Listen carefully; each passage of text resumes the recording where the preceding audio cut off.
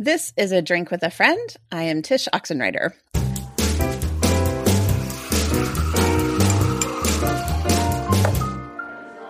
Normally, Seth is with me at the table, but he is on a work trip all week doing something lawyery that I do not understand. So I am chatting with my lovely friend, Joy Clarkson. Hello, Joy. Hello, Tish. It's lovely to be having a drink with you. Exactly. Same. What are you drinking right now? I am drinking, I will admit that I strongly considered having a glass of the Pinot Noir that I got last night with the cheese and sourdough bread that I retrieved for myself on the walk home today. But then I thought that might be a little extreme for 2 p.m. So I am drinking, actually the tea, we're about to talk about my book, and my publisher put together this lovely box, and I hadn't actually tried the tea that they put in it yet, which is titled Happy. So I'm drinking the Happy tea, which I think is like green tea and pomegranates. It's very floral, nice. But also caffeinated. I was going to say it has to be caffeinated if it's called Happy, I would think. Yeah, I know. Yeah. So that is what I'm drinking. Well, and it wouldn't be the first time if you were to drink some wine or some sort of cocktail at 2 p.m. on the show, because we know what it's like to release books and have long weeks. And so no shame in that game. And you are actually talking to something. I am talking to you at 8 a.m. my time. So I'm drinking plain old black coffee because that is what I do at 8 a.m. And it is from Summer Moon, which is a lovely local coffee shop here. And it's delightful, like it always is. So that's what I'm up to. And that means I'm in Texas and you're in the UK. And you're there to do what exactly? Tell us why you're there. Well, that's a great mysterious question. I mean, the easiest way to answer it is that I just finished a PhD in theology and the arts at St. Andrews University, and just a few months ago. And so now I work for Plough Quarterly as their books and culture editor, but then I also do I like to think I do various scholarly things. And so I'm hanging around Oxford, writing and podcasting and researching and editing and enjoying the daffodils, which are starting to bloom quite early this year. Oh, that's amazing. Yeah, that's fun. I think Oxford is a great town for being scholarly, or at least pretending to be scholarly, sitting at a coffee shop and staring forlornly out a window and hoping something brilliant comes into your head. I love that town. That is, yes. And it's funny, one of my friends talks about the Oxford goblins, all of us who end up hanging around after having spent time here, even though we're not officially affiliated with the university. So for the time being, I am one of the Oxford goblins. Well, you are probably in good company, seeing as all the amazing people who have spent time in those hallowed halls. So you're in good company, I would think. Yeah. Well, okay. So you already mentioned this. Your book is out. And you and I were just talking about the weird season of book releasing. But I think your book is so timely for the world around us. So tell me a little bit more about it. And I actually know why your book is titled the way it is, because I remember seeing that actual tweet. So tell us a little bit more. Oh, do you remember that? That's really funny. I do, actually. Yeah. So the book is titled, I'll tell the story of the title of the tweet and then talk a little bit about the book. Okay. The book is titled Aggressively Happy, A Realist's Guide to Believing in the Goodness of Life. And that title I owe to an interaction on Twitter. Do you remember what I tweeted about? No. Okay. It was something innocuous. It was something about, my best guess is that it was about tea or lipstick. And someone responded and said, this is disgusting. You're so aggressively happy. And he's kind of teasing, but also kind of not teasing. And I was like, you know what? Right. I like that. In this tired old world full of reasons to not be happy, finding happiness does take a certain level of aggressiveness. So I thanked him and added it to my Twitter bio. And I actually, fun fact, am sending a copy of the book to the person who tweeted that to me. So that's fun. I love that. But yeah, so that was the original that's the title of the book. And and the idea behind it is kind of captured in that. I feel like we live in a world. It's funny. I proposed this book in like January of 2019. So before all of the disruption and difficulties and craziness of the last 2 years. And already at that point, my idea behind it was I felt like when I looked at the world, there's kind of this tendency towards and even preference towards cynicism, I think. Like this kind of sense that, and I got this a lot on Twitter, which is part of why I enjoyed the comment.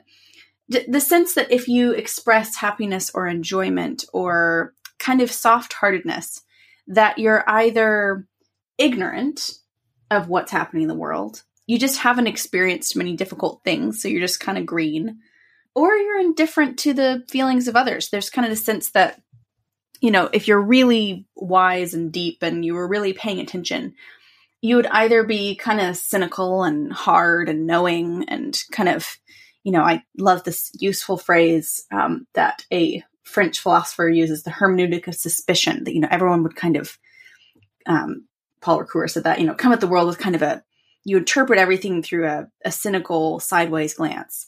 Or you, and I think, and a lot of people I see this, just that you would be kind of just, you'd be a puddle all the time. You'd just be constantly devastated by the state of the world. And I think there's reasons for people to feel both those ways. And I feel both those ways from time to time as well.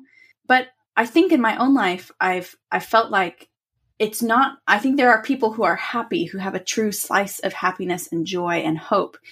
And that true achievement of that is actually something that's much more difficult and in some ways much deeper, but also is in many ways much more helpful to ourselves and to the people around us. And if you share a Christian view of the world or a hopeful view of the world, it also kind of tells what's true about reality. So the book is kind of a manifesto of 10 chapters about why and how to find and patch together a life of deep happiness in response and in spite of kind of the cynicism and weariness and pain of the world. Not looking away from those things, but trying to figure out how to look life square in the face and, as Wendell says, rejoice though you have considered all the facts. Yeah. And, you know, I love what you say at the beginning, too, because you talk about the 3 reasons, well, you name at least 3 reasons we should pursue happiness. And the third one really gets into that. It's this idea of, because it's true, ultimately. I don't remember how you worded it, but that's really the reason why. And that, yeah, it's easy to think we should go through life angry all the time because there's a lot to be angry about, but that instead I think you make the connection with Frodo and Samwise on Mount Doom and Samwise reflecting on the strawberries and at the Shire, and that whenever Frodo can no longer remember them, you know, Samwise has that amazing scene where he carries him. But the idea of remembering the strawberries is the reason why we should pursue this sort of happiness because of the Mount Doom around us. Yeah, I think something we forget a lot of times is that the very reaction we have to injustice or to pain or to sorrow is because we have some notion that the world isn't the way it should be, which implies a knowledge both of a way the world should be, but also even just of goodness we've experienced in the world that we are not currently experiencing. But either way, that not goodness is connected with goodness. And I think that the more in touch we are with that, with the strawberries, with the more energized and undefeated and indefatigable we are in the face of deep difficulty. It's not a denial of difficulty. It's more like we experience anger at injustice precisely because we know we have some notion of what justice and goodness and strawberries are, you know? That's right. And you mentioned, I love this part too, where you talk about that it actually takes work. Like cultivating happiness, you say, takes grit, determination, and a good sense of humor. It's a lot of work. And to me, that was so helpful to hear you say that because, you know, I've known you for a bit, your family for a while, and you do seem like your namesake in a way. You seem to embody that well. But I also know what it's like, on a screen versus real life, and that things aren't always what they seem. And so I think some people have that experience as well. They know of people who just seem to like be naturally happy and are feeling this like a very awareness of all the hard things and feeling like, why can't I just flip a switch and be happier? And I love that you say that, no, this takes works, and it's something we have to cultivate. Yeah, it was funny. I was trying to remember who I was talking to recently, and they were like, I just want to like change my brain chemistry to be happier. And I was like, but he's like, but I can't do that. And I thought there's two things that made me think that. One is like, that's a real thing. I talk about this in the book, but I'm Scotch-Irish. We have a long family history of OCD and depression and anxiety and bipolar and like, you name it, we've got it. So there's some level at which like, I get the just dispositional melancholy. I get that. But also on the other hand, right. Like when you talk about brain patterns, you actually do have brain patterns based on how you interact with the world. And when you choose to cultivate things like thankfulness and generosity to others, it does in fact change your brain patterns as well. So I think there's a sense that I love somebody I respect says happiness is always a result. It's either the result of good, joyful things happening in your life, or it's a result of kind of a practice of how you engage with the world. Happiness doesn't come from nowhere. Yeah. And that was helpful for me thinking about both of those things, really soaking in the good moments, but also practicing things that help us be happy, That's helpful for me to hear as well. And I think it's helpful, I'm not sure how much we've talked about this, but I also teach high school English twice a week. And so I'm around teenagers, adolescents a lot, particularly like the 16 to 18-year-old crowd.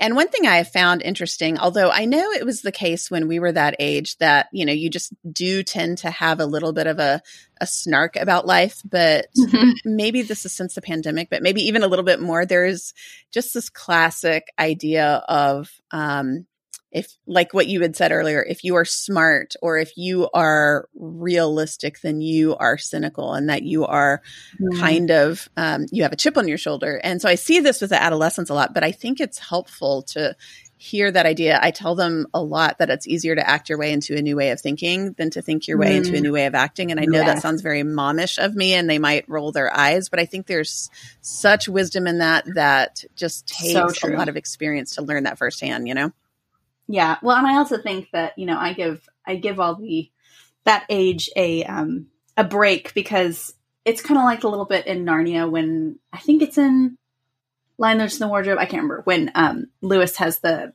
foreword where he's like, I wrote this for Lucy. Now you're too old to read it, but someday you'll be old enough to enjoy books like this again. And I feel like that's the case with a lot of high schoolers. And similarly, like I taught freshmen at St. Andrews, and I chuckle at the unearned cynicism. Yes. You're like, you don't have the reason to be quite this cynical yet.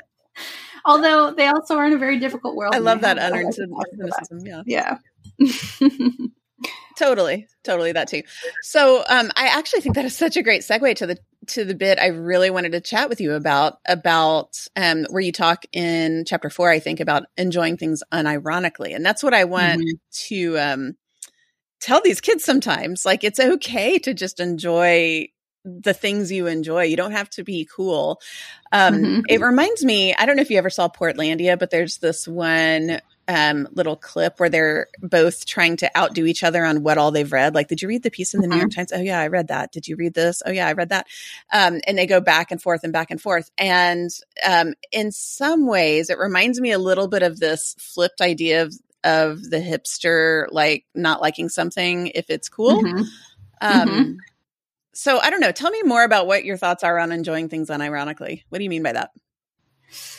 That's a great question. Also, I've thought about that. I think some of this chapter emerged from two things: living in the UK and being online too much. Because both Twitter and British people have a hard time not blushing about just like enjoying things, just period, And I think Yeah. So that chapter, I opened talking about this. My brother has this discussion group called the Overthinkers, and they did this week where they were like, "What are your guilty pleasures?" And everyone, and I answered very quickly, and I was like, Love is Blind and Indian Matchmaker, because those are genuinely my guilty pleasures. Like I'm like, okay, they're like, not the not the most intellectually beneficial. Might be a little bit of Schadenfreude, and everybody else answered things like, the 1995 BBC Pride and Prejudice, and I was like, that is so objectively not a guilty pleasure. Like I don't know, right. And I was reflecting on it. And then I realized that, like, on Twitter, if you say you like anything, you'll get a whole bunch of people who are like, yeah, I love it too. And then you will inevitably get some person who will prove to you that liking that thing is like either like stupid or old fashioned or like problematic in some way. And which I think gives people this kind of like, again, it's the kind of looking behind their shoulder, a fear of that. And so I was just reflecting on that attitude, which I think is fairly pervasive, of kind of just being afraid to admit you enjoy things. I think it's two parts. There's being afraid to admit you enjoy things, but it's also kind of looking behind your shoulder when you do enjoy something. And I don't mean, like, I do think there are genuine guilty pleasures. Like there are genuine, like, things that you should feel guilty about enjoying because they're not good for you or other people. So, right. We'll put that aside. But just the feeling of when there's innocent things you enjoy, whether it's a book series or whatever, that feeling of being unable to admit you like it or being unable to just let yourself really enjoy something. So I was reflecting on that. And as I did reflect on it, I think that actually, the things that prevent us from either one of those things, admitting it or actually letting ourselves enjoy things, are both pretty powerfully have the potential to be powerfully negative, in the sense that, well, I talk about this in the book. I'm just re-talking through the chapter, but I love it. It keeps us from bonding, making friendships with other people, because if we can't admit we like things, then that's really a practice of self-knowledge and self-disclosure, which is a pretty important part of being able to form friendships and form relationships. And also it keeps us from being able to bond with other people, because I think one of the best ways to have friendships is not to just kind of endlessly need another person, but to have some mutual thing that you love together. But I also think that, I think enjoying things is a part of receiving life as a gift and knowing that life is good. We can just have a general sense of guilt, around enjoying things at all. And I talk about that as my everyone has a tiny Puritan. Yes, I was going to ask you about that.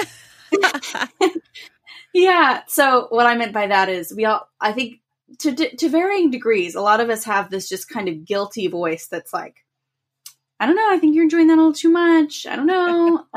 Is it really good to enjoy things?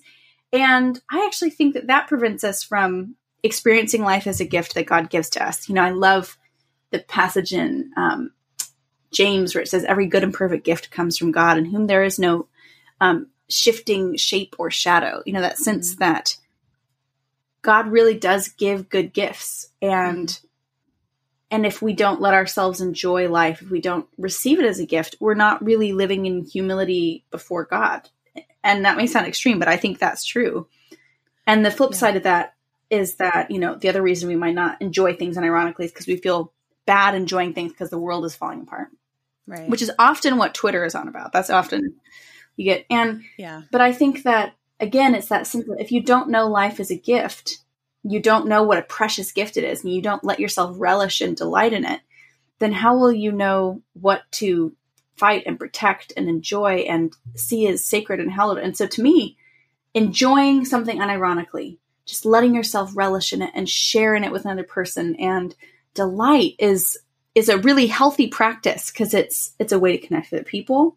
It's a way to receive life as a gift, and receiving life as a gift reminds us that goodness is at the heart of reality, not brokenness, not loss. And it energizes us to be people who support that. So that's my very rambling answer. But I'm sure I put that in a more reasonable way in the I'm curious if you see a connection between this idea and gratitude. Like, I have cultivated this practice, this habit now for several years now of writing 3 things I'm grateful for every morning.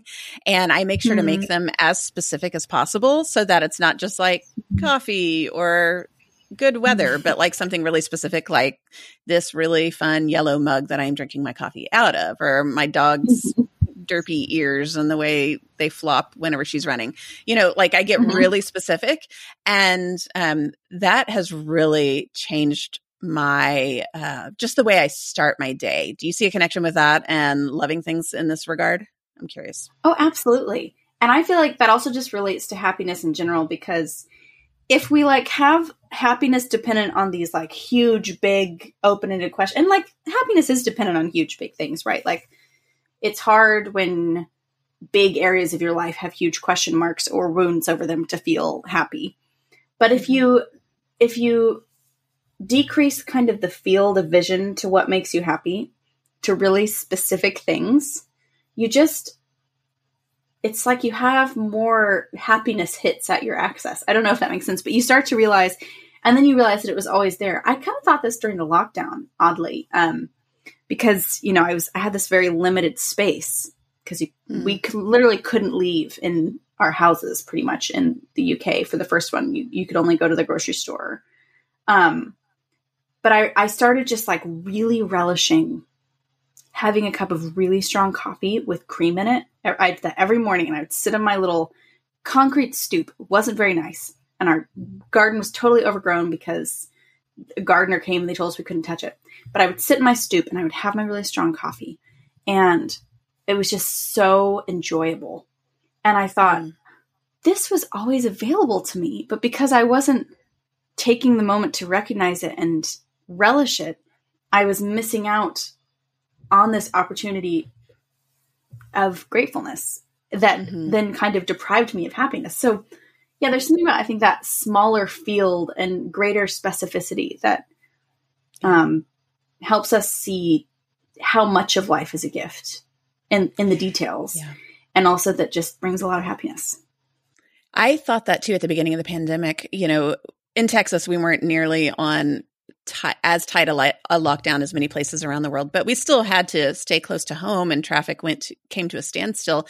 And there was this weird kind of paradoxical feeling I had, like a tension I almost felt, where it's like, yeah, a global pandemic is not good, but there's something kind of deeply in me that I don't know if I'm like happy or glad this is happening, but there's almost a little bit of a pressure valve release. Where expectations have been lowered so much about like where we need to be and when, that we can start enjoying things like daily walks around the neighborhood and fiddling in the garden and another cup of coffee. And I felt almost a bit like what you say, I think you talk about this idea of like the social justice sadist and the benighted cynic. Like I should be outraged at the pandemic and all the policies around it, but I found myself breathing a weird sigh of relief almost, and that felt weird to me. I don't know. Yeah, I think, I'm sure we all have piled on many other neuroses in place, of the ones that we left. But I think part of that is just, I think life isn't human sized anymore. Do you know what I mean? Yes. I think I was reading an article recently about, which basically said, we are wired psychologically, emotionally, physically to be able to handle a village, to be able to handle the emotional weight and work and problems of my village, my people, maybe a couple hundred people, but like this purview. Whereas now we're asked to care about the whole world in a way that we just don't have the capacity for, no matter how well-meaning we are, it's hard. And so I think part of the relief of that was, and I know this is for me too, just having the scope of our attention scaled down to a more human level, I think. Yeah. Yeah. There's that thing called Dunbar's number. We've talked about this on the podcast before. It's an anthropologist who made that observation that it seems like humans have a capacity for about 150 relationships. And we're talking not even just close relationships, but like the person who brings the mail and the person who bags your groceries, that's a relationship. And we really only have the capacity. And so when we think of how we've added social media to the mix where you have thousands of people at your fingertips, it's no wonder we feel kind of subhuman about things. And you mentioned this, you say, realistically, the amount of time we spend doom scrolling is not commensurate with our positive contribution to the welfare of society. And you actually say, and I think this is on top of that, the catatonic dread of imminent environmental catastrophe neither makes the world better, nor does it enable us to be helpful or useful to our neighbor. So I think not only does doom scrolling affect our ability to find those little bits of happiness, but it actually also hinders us from being in that village well, loving our neighbor well in the most literal sense of things. Absolutely. Yeah. And that was a big part of this book is I think this kind of pursuit of aggressive happiness, I don't think of it as just like, I want to make my own life as happy as I can. I think there's also the sense that we do affect the people around us, and that being intentional about our own attunement to the world does make a difference for the people around us and does make us more or less capable of responding to the needs of people in our village, on our street, and that really matters. And and I think I just would really encourage people to not expect, we need to encourage each other towards that and not be like, oh no, Tish hasn't posted enough about this big environmental, whatever it is. We need to encourage each other to care about what is close to us and not, I don't mean this in a mean way, but not encourage each other to virtue signal in such a way that we're not actually attending to the things in front of us. Amen. Absolutely. I completely agree. I'm doing this thing the first 6 months of 2022 of trying to do my best to live my life within a 100-mile radius, which in the UK is actually a rather large circle. So I, maybe translate that to like 30 kilometers or 40 kilometers or whatever. But 100 miles in Texas, where everything is sprawling, is pretty reasonable. And it has been such a joy. Like, yeah, there are challenges, but, actually driving to the farm to pick up the milk that was milked that day, there's something so genuinely, unironically enjoyable about like milk whenever you know who milked the cow that morning. And I think there's something to be said about making your life smaller to make your life happier. I don't know. Yeah, I would definitely agree. So I am curious. I don't know if you remember this. One of my favorite things you have tweeted before, it was several years now, but you talked about how sometimes there's this like highbrow approach to things like the classics where if you find out someone hasn't read it, you think like, oh my gosh, how have you lived? But that instead we should have this approach of like, oh, what a treat you have in front of you. How great is this? And to me, there's a little bit of this flip side of the same coin, this idea of almost not wanting to enjoy something that I don't want to say not enjoy something, but try something because you feel ashamed that you haven't yet gone there. Does that make any sense? I don't know if there's a connection here. Yes, no, there definitely is. So I think the tweet you're talking about, which was it was my first big viral tweet, and it was totally overwhelming because it got like several 100,000 likes, and I was like, "What in the world? What did the algorithm do?" But I don't remember exactly what I said, but it was something to the pretty much what you said was basically, we shouldn't make people feel guilty for not having read classics. We should lead with our delight. And, and I think it's a funny thing because like, I've definitely read some really good books because I was pretentiously trying to catch up with other people. And then I ended up really enjoying them. So like, sometimes it can work out. Yeah, totally. But I do think that there's just, I think there's a sense of, what I really want everyone to do is just ask myself, is this good? Am I enjoying it? Rather than being like, is this making me the right kind of person that I want to be?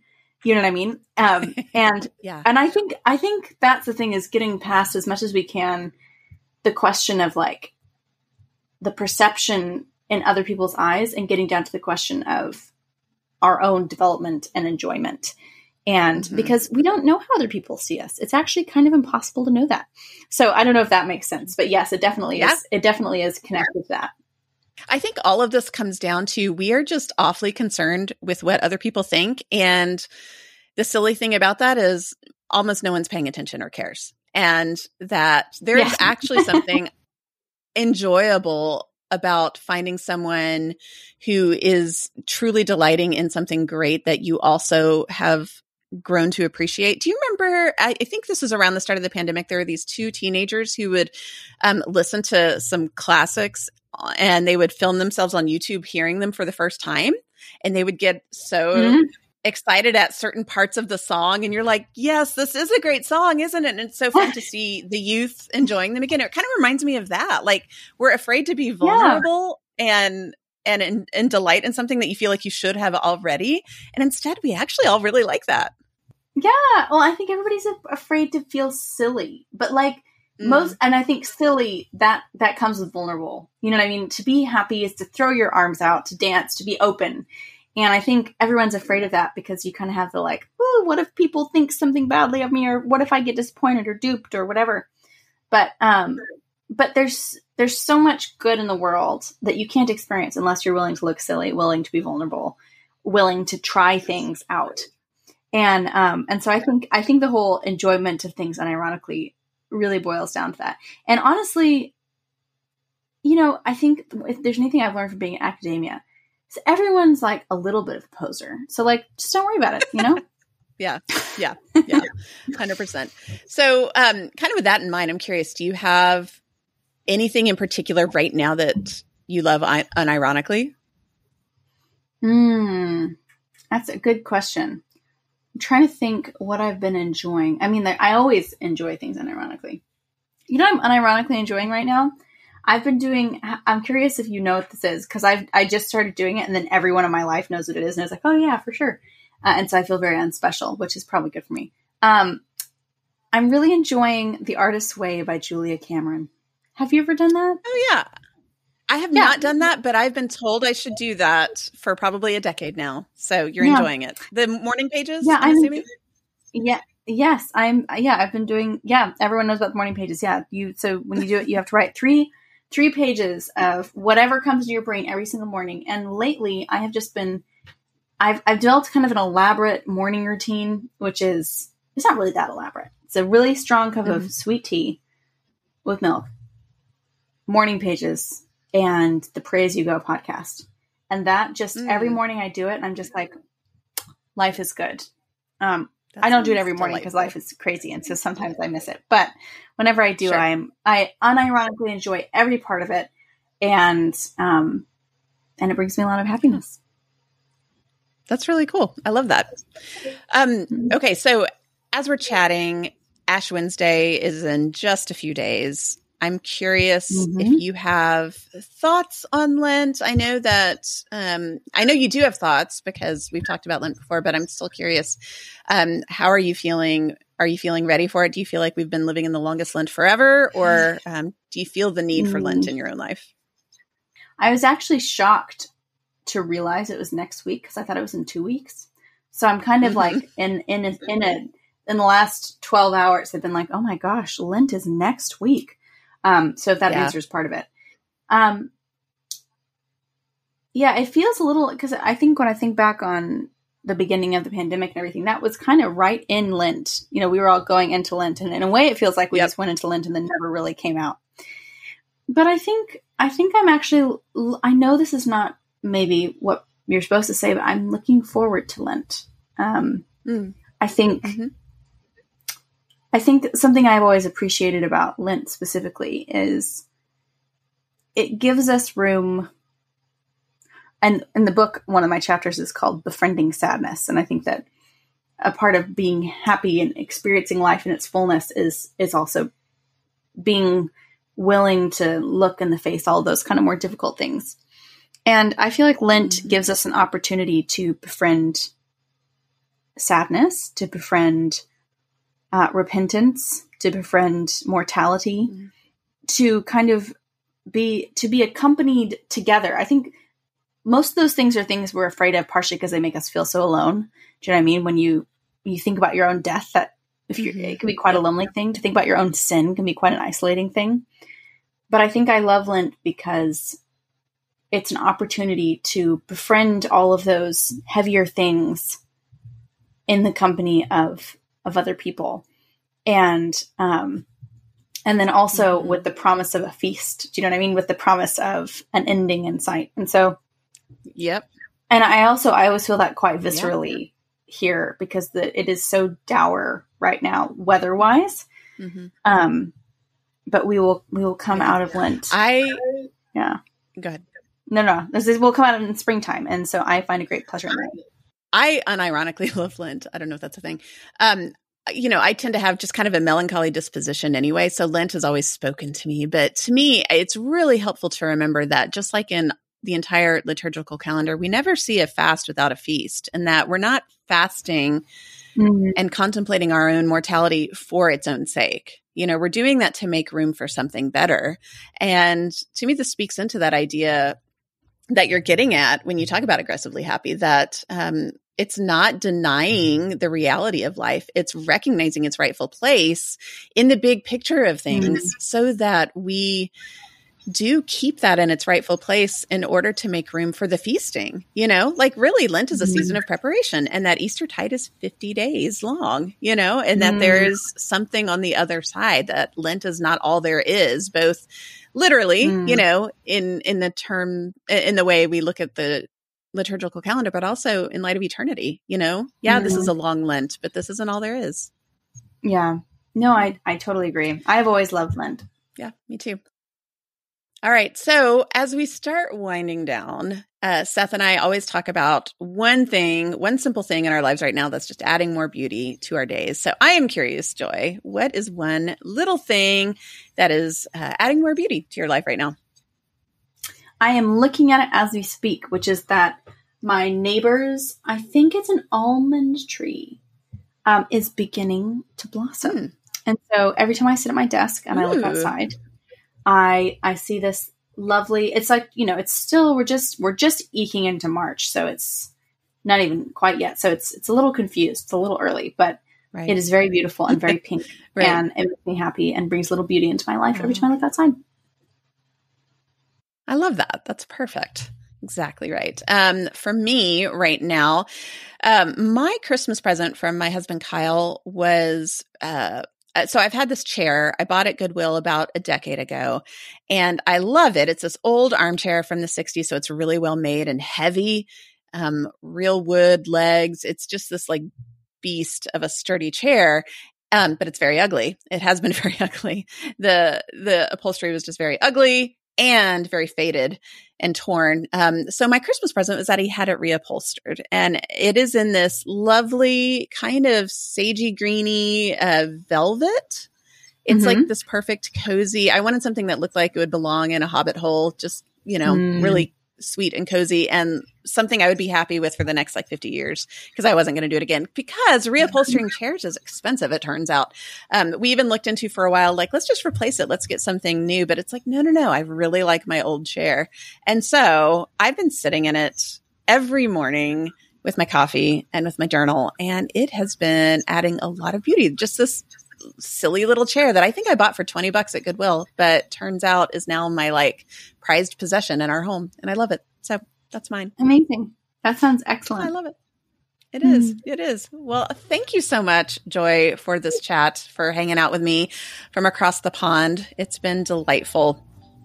All right, it is time to wrap this up. You can find this episode as well as all episodes at adrinkwithafriend.com. If you like the show and what we are doing here, you can help keep it going by picking up the next round of drinks. At the cost of a cup of coffee or a pint, you can play a big part. You can find the link to do this in the show notes of this episode or at adrinkwithafriend.com. And thank you so much to everyone who's already done this. We are really so very grateful. Also, little reminder that we would love for you to join us in Tuscany this summer. We've got a pilgrimage going, and the group is shaping up very nicely, but there is room. There is a spot for you and your friends. So come on along. You can find the link to learn more about our trip also in the show notes of this episode. You can find me and how to connect with me at tishoxenwriter.com. Joy, where can people find you and learn more about your book? I have a website, joyclarkson.com, but also you can find me on all the social medias, Twitter, Instagram, Facebook, as Joy Marie Clarkson or at Join Us the Brave. And the book is Aggressively Happy, A Realist's Guide to Believing in the Goodness of Life. Cool. And we will add all of that in the show notes of this episode, so just head there for all the good links. Music for the show is by Kevin MacLeod. Editing is by Kyle Oxenreiter. I'm Tish Oxenreiter with Joy Clarkson, and Seth and I will be back here around the table with you soon. Thank you so much for listening.